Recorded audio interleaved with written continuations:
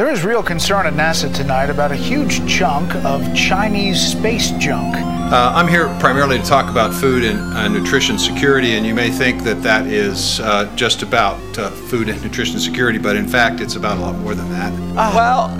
It's all true. It is true. It absolutely is true. I think you should vaccinate up to a point, and you hit a certain age population where you say, okay, we're going to pause and make sure that we then put both money and extra supply on the global market.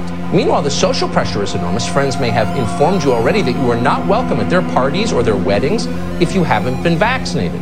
I think it's important first to just take a step back and remind everyone that the president spoke about his support for this type of a waiver back during the campaign.